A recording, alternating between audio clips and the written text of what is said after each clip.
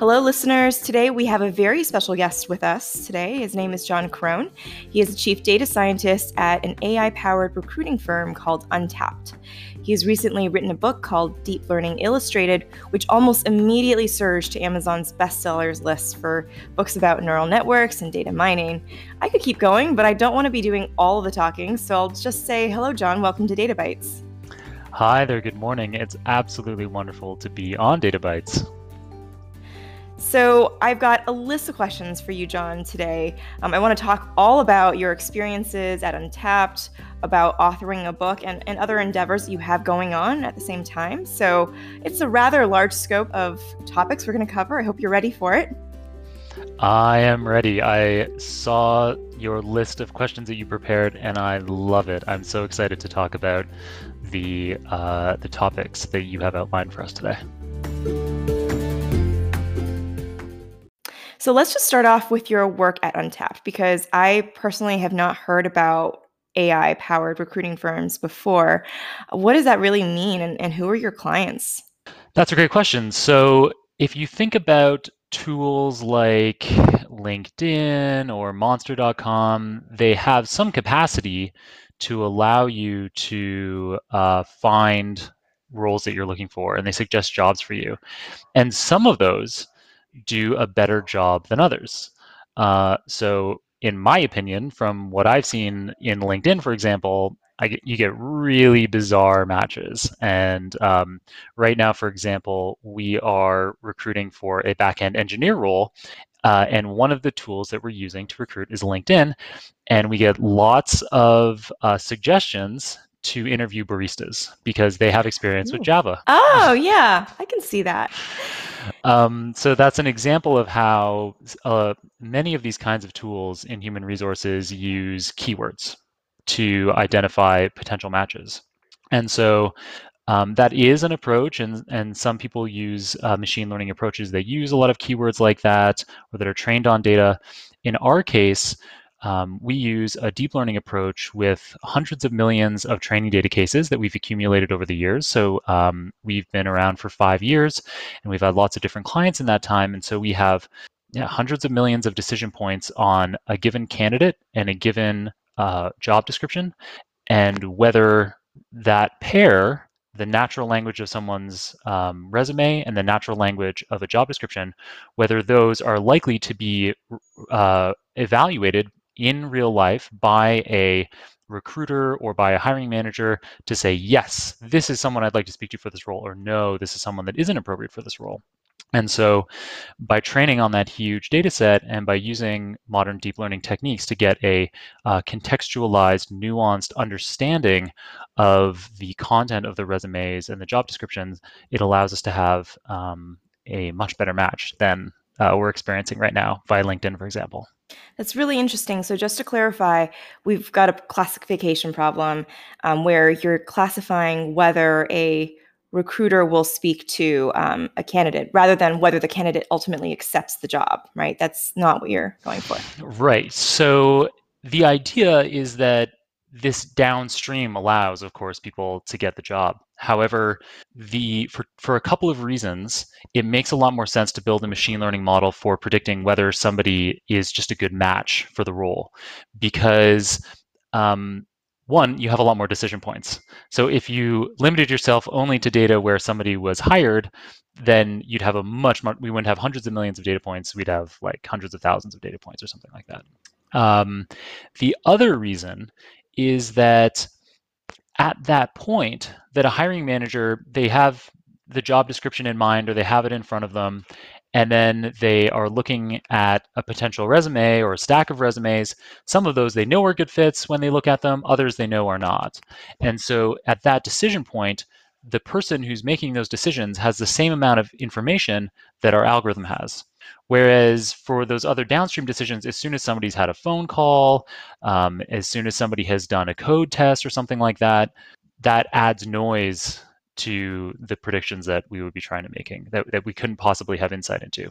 However, that said, it is possible, and we do work with clients in some cases to integrate in data that they have. So we might be working with a large corporate who has their particular kind of testing that they do for particular kinds of roles.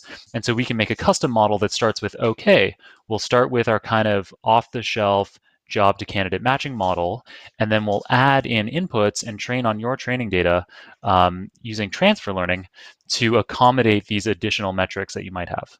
Wow, that's actually really, really exciting. In terms of where you get your data, do you have a fixed data set for most everybody, and then people can add in their own proprietary data sets on top of that, or what does that look like? Another really great question. So we have kind of a core data set, especially for that job candidate matching, which is the one that people tend to be most interested in, and kind of variations on that theme is the kind of model that people are most interested in. Although it's not the model that they're only interested in, it's the one that I end up talking about the most because of how much interest there is in it and because it's the one that we have the most data for. So yeah, it's exactly like you think, or exactly like you just suggested. We have kind of a core set of data that various clients contribute to, and some clients are more protective of their data. And we have a lot of security standards with anyone's data, but some clients say to us, you need to keep our data on a separate server, and so they'll pay more to have us set up a completely separate server instance that we securely transfer data in directly from their server, or in some cases we actually do all of the work on their servers. So in some cases the data can't leave at all.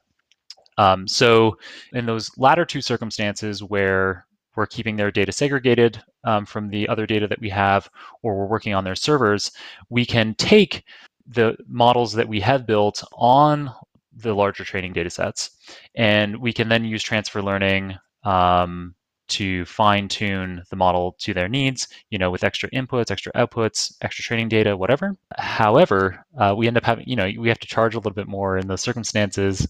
And we also try to say, okay, you're not going, yeah, because they're not contributing to the benefits that they are receiving. Like they are not contributing data to the same kind of common resource that other people are benefiting from. Cool. Now, another question for you. So, given that historically with recruiting, people haven't been taking this approach that you are, right? This is a very unique service that you're offering. How do you pitch this to potential clients? Is it really challenging to convince them that AI has something to bring to the table, or do they immediately get it? A large number of people that we speak to see that this is the future. So we have three different kinds of categories of clients. We have corporate clients who tend to be large tech companies, and they actually tend to already have in-house data science teams dedicated to their own human resources problems. And so they are super savvy and they are aware of us and our competitors. And we're delighted that those kinds of very savvy teams sometimes pick us. There's one client of ours, they did a search of 200 kinds of companies that do matching like ours, human resources AI work, and they selected us after that kind of global search.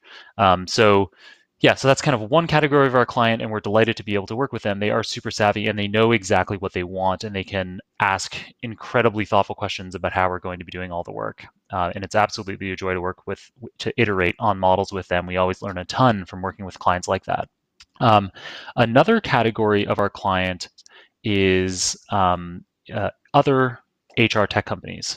So maybe a company that builds an applicant tracking system or some other kind of relationship database where their primary concern and their bread and butter over the years has become building a beautiful screens for their clients to use, or for candidates to have a great experience as they onboard for particular roles. And they don't have in-house the kind of data science expertise to be automating aspects of the matching. And so that's where we come in, and we build custom APIs for them that they can call and that add automated aspects to their platform. And so an example of a client like that is Smashfly, who have impact millions and millions of people every year, millions of of people worldwide use this Smashfly platform.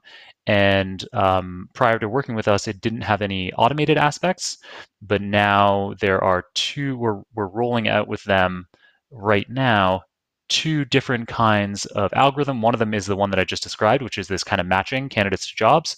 So for any given candidate that applies into that system, they can be ranked against any given role based on a score from 0 to 100. And then we also have a cool thing that it was their idea to have us build this for them. And it's this idea of an engagement index. So it's a score from 1 to 10 representing how much a given applicant is engaged with a company's brand, and so give a sense of whether this person is likely to be applying to roles with you. And so you can engage your marketing with them in different ways depending on their level of engagement with your brand. So that's the second category. And then the third and final category, which I've left to the end, but is actually the kind of client that we deal with the most and is most related to the question that you asked, is a huge number of our clients are recruitment companies. And some of these recruitment companies see the writing on the wall that things are going to be different in the coming years. That if they don't have some kind of AI matching tool to automate aspects of their workflow or other aspects of the workflow, they are going to be left behind by their competitors that do. And so we work with a number of large recruitment firms with thousands or hundreds of recruitment consultants, and typically with many of those clients, they might start off when we start an engagement with them, they might have not even a database of all their data. They just have on individual consultants' laptops the information that they need. And so it becomes, so those end up being the kinds of longest engagements that we have, the longest projects that we have. So some of those have been going on for many years now, where we're helping them get all of their data aggregated so that it's not just on people's local machines, get that into a database, and then start building on top of that these automated aspects, build them user interfaces so that they can be taking advantage of these algorithms in real time. And so there's huge variation in people's preparedness for these kinds of algorithms in human resources. Do you think the landscape is really going to shift in the next few years to being really dominated by players like Untapped in the field, or do you think there's going to be a longer transition period? So I think that recruitment firms that take advantage of tools like ours. So there used to be a time where we were in the business of doing recruiting ourselves. So where we had a platform, a website that in a two-sided platform where we took money from clients, and then we would use that to advertise to attract potential candidates, and then we had this kind of pool of candidates. It was growing, and so we used to be in that recruitment business, and we're not interested in trying to dominate that per se anymore. We're not trying to dominate the recruitment business anymore. We now license out that business. However, what we are now is we are a software company. So we build these custom algorithms. We build custom user interfaces on top of those algorithms that make it easy for people to, in a click and point interface, take advantage of these high-powered algorithms working behind the scenes.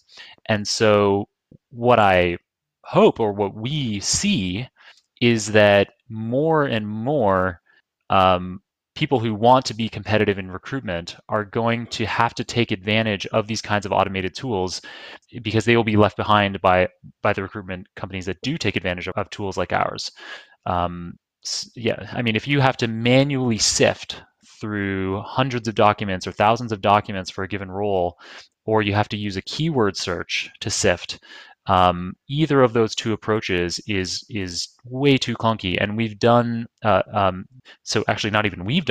we've had clients who have done studies on our algorithm versus a sophisticated Boolean keyword search approach, and they found that with our algorithm, they were able to identify 21 times as many of the most relevant candidates for a given opening, and then 12 times of kind of this second tier of like fairly high quality candidate.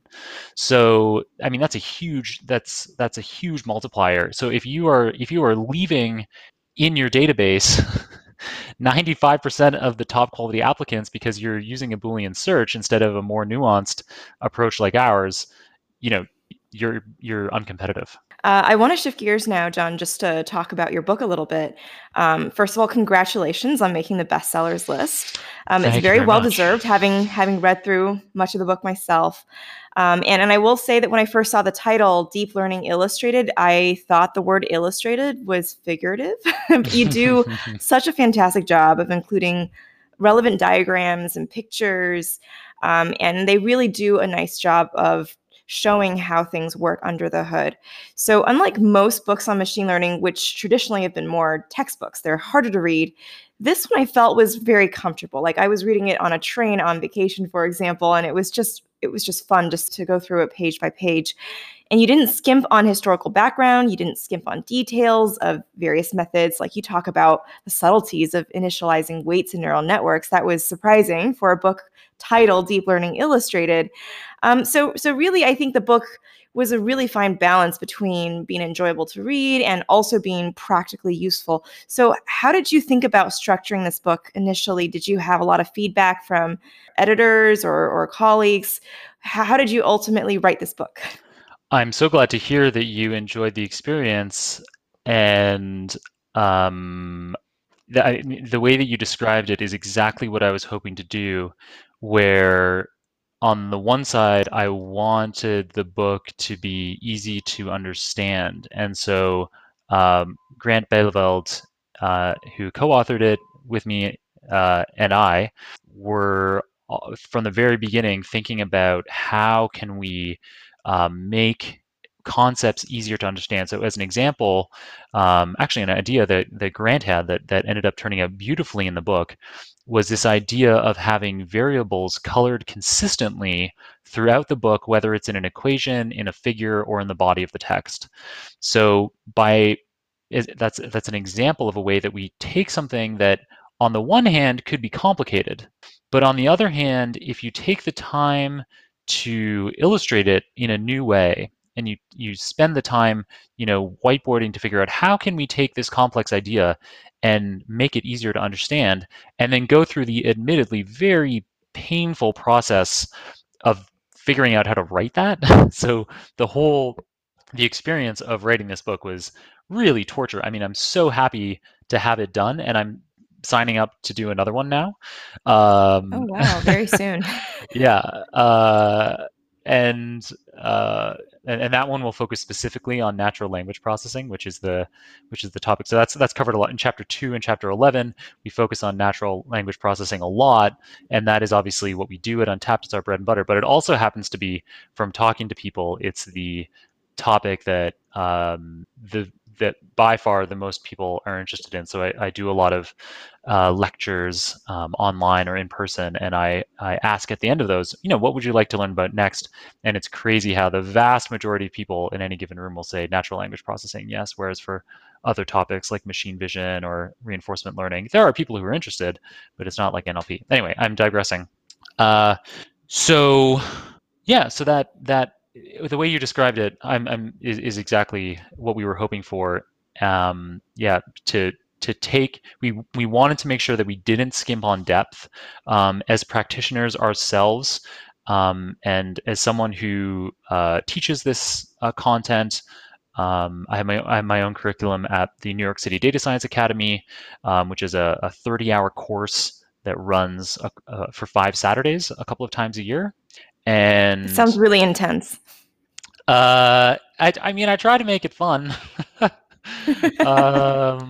I yeah, I hope I hope I think it's kind of the right pace, because you kind of, when you get, because if lecture for 2.5 hours and then lunch and then lecture for 2.5 hours kind of thing and break for tea, and then you get a week off to kind of digest it and consult the textbook and work on your own projects, your own deep learning projects, which is a big part of what we do in the courses. I really highly recommend that the way, and this is advice for anyone, whether they're trying to learn deep learning or anything else, and for a lot of people working in software, this is obvious, is that if you want to become familiar with how to do something, try it, play around with things.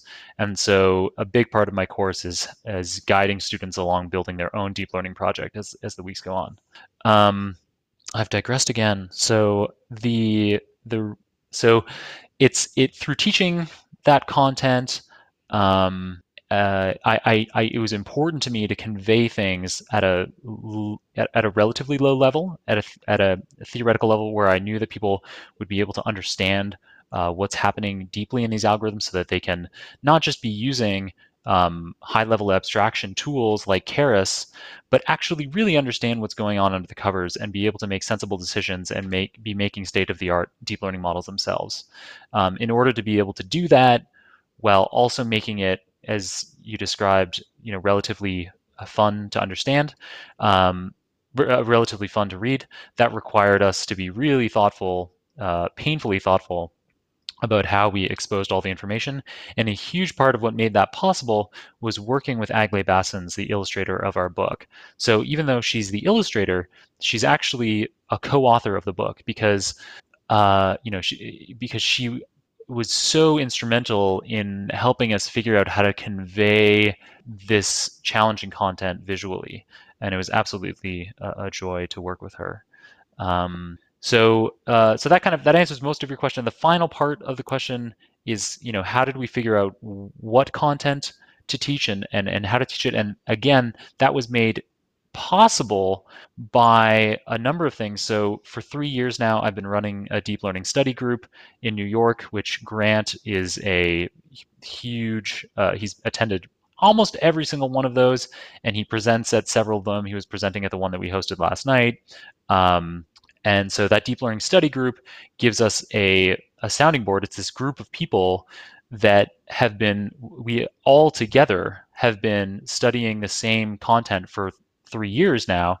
And so we have developed together a good understanding of the field, and can bounce ideas off of each other and figure out what we should be studying next. Where's the field going? What papers should we be reading? What videos should we be watching? What should we be discussing? And so that was hugely informative for figuring out what the content should be in the book and how to convey it. And then the second piece is then teaching it in more of a classroom setting. So I do online trainings twice a month in O'Reilly Safari to hundreds of people, and that provides me with a lot of feedback on how I should be teaching this content. Teaching it at the New York City Data Science Academy, and that comprehensive course is kind of another view on how I should be conveying this content to people and getting feedback on that. And then I also I guest lecture to electrical engineers at Columbia University, and that gives kind of yet another perspective. So through constantly practicing these things, you figure out, how to convey it effectively. It's just practice. Yeah, so after trying a bunch of things, you kind of know the most optimal path towards teaching a particular topic. It's great. Yeah.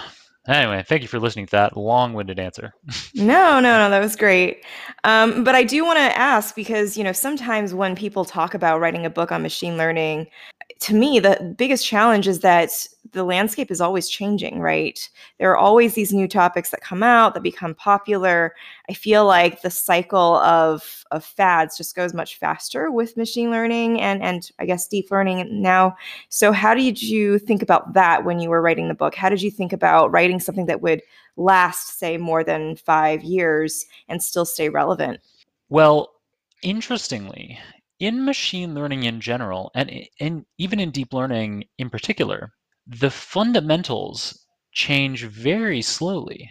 So the fundamental theory of artificial neurons, so if we're talking about self-driving cars today, Facebook recognition on Facebook, voice recognition with Siri, with any of those tools, the kinds of artificial neurons that are in those algorithms, the idea, the mathematics, have been around since the 1950s. And then the way that those artificial neurons are networked together to form a deep learning network and how we train it, almost all of the theory, all of the most important parts, were figured out by the 80s. We refined things a little bit in the 90s, and there were a couple of major theoretical breakthroughs around 2010, 2011, 2012. But for the most part, the theory doesn't change that much. People end up applying it to much larger data sets. They spin up more servers than ever before. And this is partly a function of compute becoming exponentially cheaper all the time, data storage becoming exponentially cheaper all the time. And so these tools that are fairly, where the theory actually doesn't change that much, the applications that seem to be changing rapidly around us are really mostly a function of having cheaper compute and cheaper data storage. So a lot of the stuff in the book, when we sit down to create the second edition, most of the book will be the same. What we'll end up doing is expanding more. So in the intervening years, 2 or 3 years from now, as we sit down to write the second edition, it will be the case that those fundamentals will still be the same, but in machine vision, we'll have to add a number of sections onto the end of the machine vision chapter. We'll have to add a bunch of sections onto the end of the NLP chapter, and so on, because specific applications will have grown out of these fundamentals that have stayed the same. Cool. So I've looked at your book. For anybody who hasn't, what would you describe as the primary audience? Who should go out and buy your book? Super. So there are two. So I deliberately designed the book so that the first 4 chapters can be read by anyone who's interested in learning what deep learning is, what artificial intelligence is, and what's possible in AI today. So those first 4 chapters have no code. They have almost no math. They have a ton of fun illustrations, and they have a ton of kind of narratives around the people that came up with these ideas and why those ideas are important today and how they're impacting us today. So those first 4 chapters can really be read by anyone, and that's a big part of the book. That's at least the first 100 or 120 pages of the book. In chapter 5, we start to introduce Python code, and in chapter 6, we start to introduce some relatively serious math. So then, in that sense, the primary audience for the book, for digesting the entire book, is somebody with a little bit of experience in object-oriented programming, ideally Python, but not necessarily Python. And if you're not familiar with that, I provide resources. In chapter 5, once we start with those code examples, I say, hey, I recommend you be able to do some object-oriented programming. If you don't feel up to scratch, here are some resources for getting the basics of Python, and specifically getting the basics for handling data. So, pandas, NumPy, SciPy, Matplotlib, these kinds of packages that are common in data science today. And yeah, you don't necessarily need to have any prior experience with machine learning or statistics, although those things wouldn't hurt. But we make sure at any point that we're introducing some machine learning specific or statistics specific content, we take a little bit of time to say, here at a high level is what you need to know. And then here are some resources for digging deeper if you'd like to on your own time. Yeah, I can attest to that. You've done a fantastic job of making the chapters accessible. They flow together really well as well, so that you don't feel like you're dropped off a cliff and you have to figure things out on your own at any given point in time. So I totally agree with your assessment just now. Thank you. Cool. So in the final few minutes, I want to just mention it is very unusual to meet someone who is working as a chief data scientist at a company, simultaneously writing a textbook, simultaneously teaching courses on nights and weekends, as you say, and also doing research at Columbia. So how do you find time for all of these different roles? So there are at least 3 ways I can think of, 3 kind of categories of ways that enable me to get all these things done. The first is that I have to cut corners on everything in ways that are unsatisfying. So, there's all kinds of content that I would have loved to have been able to include in the book, but, there's just only so much time in the week. And so you have to cut corners on that. The second piece is I have structured my life around doing deep work. So there's a book by Cam Newport called Deep Work, and I live my life kind of following those principles where, if I can get 4, 6, in some cases 8 hours of uninterrupted work on a specific task, the results can be pretty impressive over time. And so that book by Cam Newport, deep work, paired with another book by my friend James Clear called Atomic Habits, which is just generally about kind of building productive, happy habits into your life. I can highly recommend either of those for anyone who wants to get a lot out of their day. And then the third piece is, of course, just having an incredible support network, both professionally and personally. So the team here at Untapped is absolutely incredible. And involved in a lot of these projects with me. So that Columbia Research Project, Grant, who I already mentioned, as well as Vince on our team, and I are all involved in that project. Grant, of course, and I were both involved in the book. And then the fourth person on our science team here, Andrew, is also involved in picking up so much slack on things that I can't handle myself. So that ends up happening more and more and more with professional work as well. As it's a lot. My day is increasingly spent with clients and pitching new business and maintaining relationships, and then writing things on a whiteboard and being like, this is what they want, and this is kind of my vague idea about how to do it. And then the rest of the team gets stuck with actually making it happen and all the headaches that accompany with that. So I'm deeply grateful for the team doing that.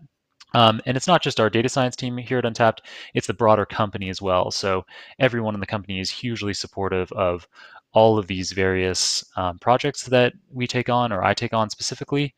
And it's great. I think it is proving itself now that by allowing me some time in my work week to invest in writing the book and doing this teaching and doing public lectures and these podcasts, that it is good for business in the long run.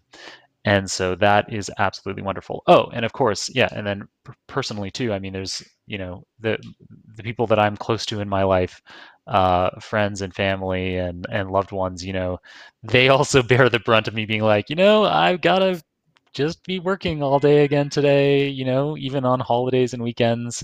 They're okay with not seeing you for a couple of weeks. Yeah, I mean, it's like, I go home. I live in New York, but I'm from Toronto, and when I go home for the holidays, I'm from Toronto too. Oh, really? Oh, Yeah. there you go. Yeah. We can talk about that a lot more after the podcast. When I go home, I'll go home for 2 weeks or so, and every day I do a little bit, spend 2 or 3 hours getting some work done, getting some writing done, and that really adds up, and everyone's supportive of that. So it's wonderful to have that. Yeah, so there you go. So those are the 3 ways that you make all these things happen.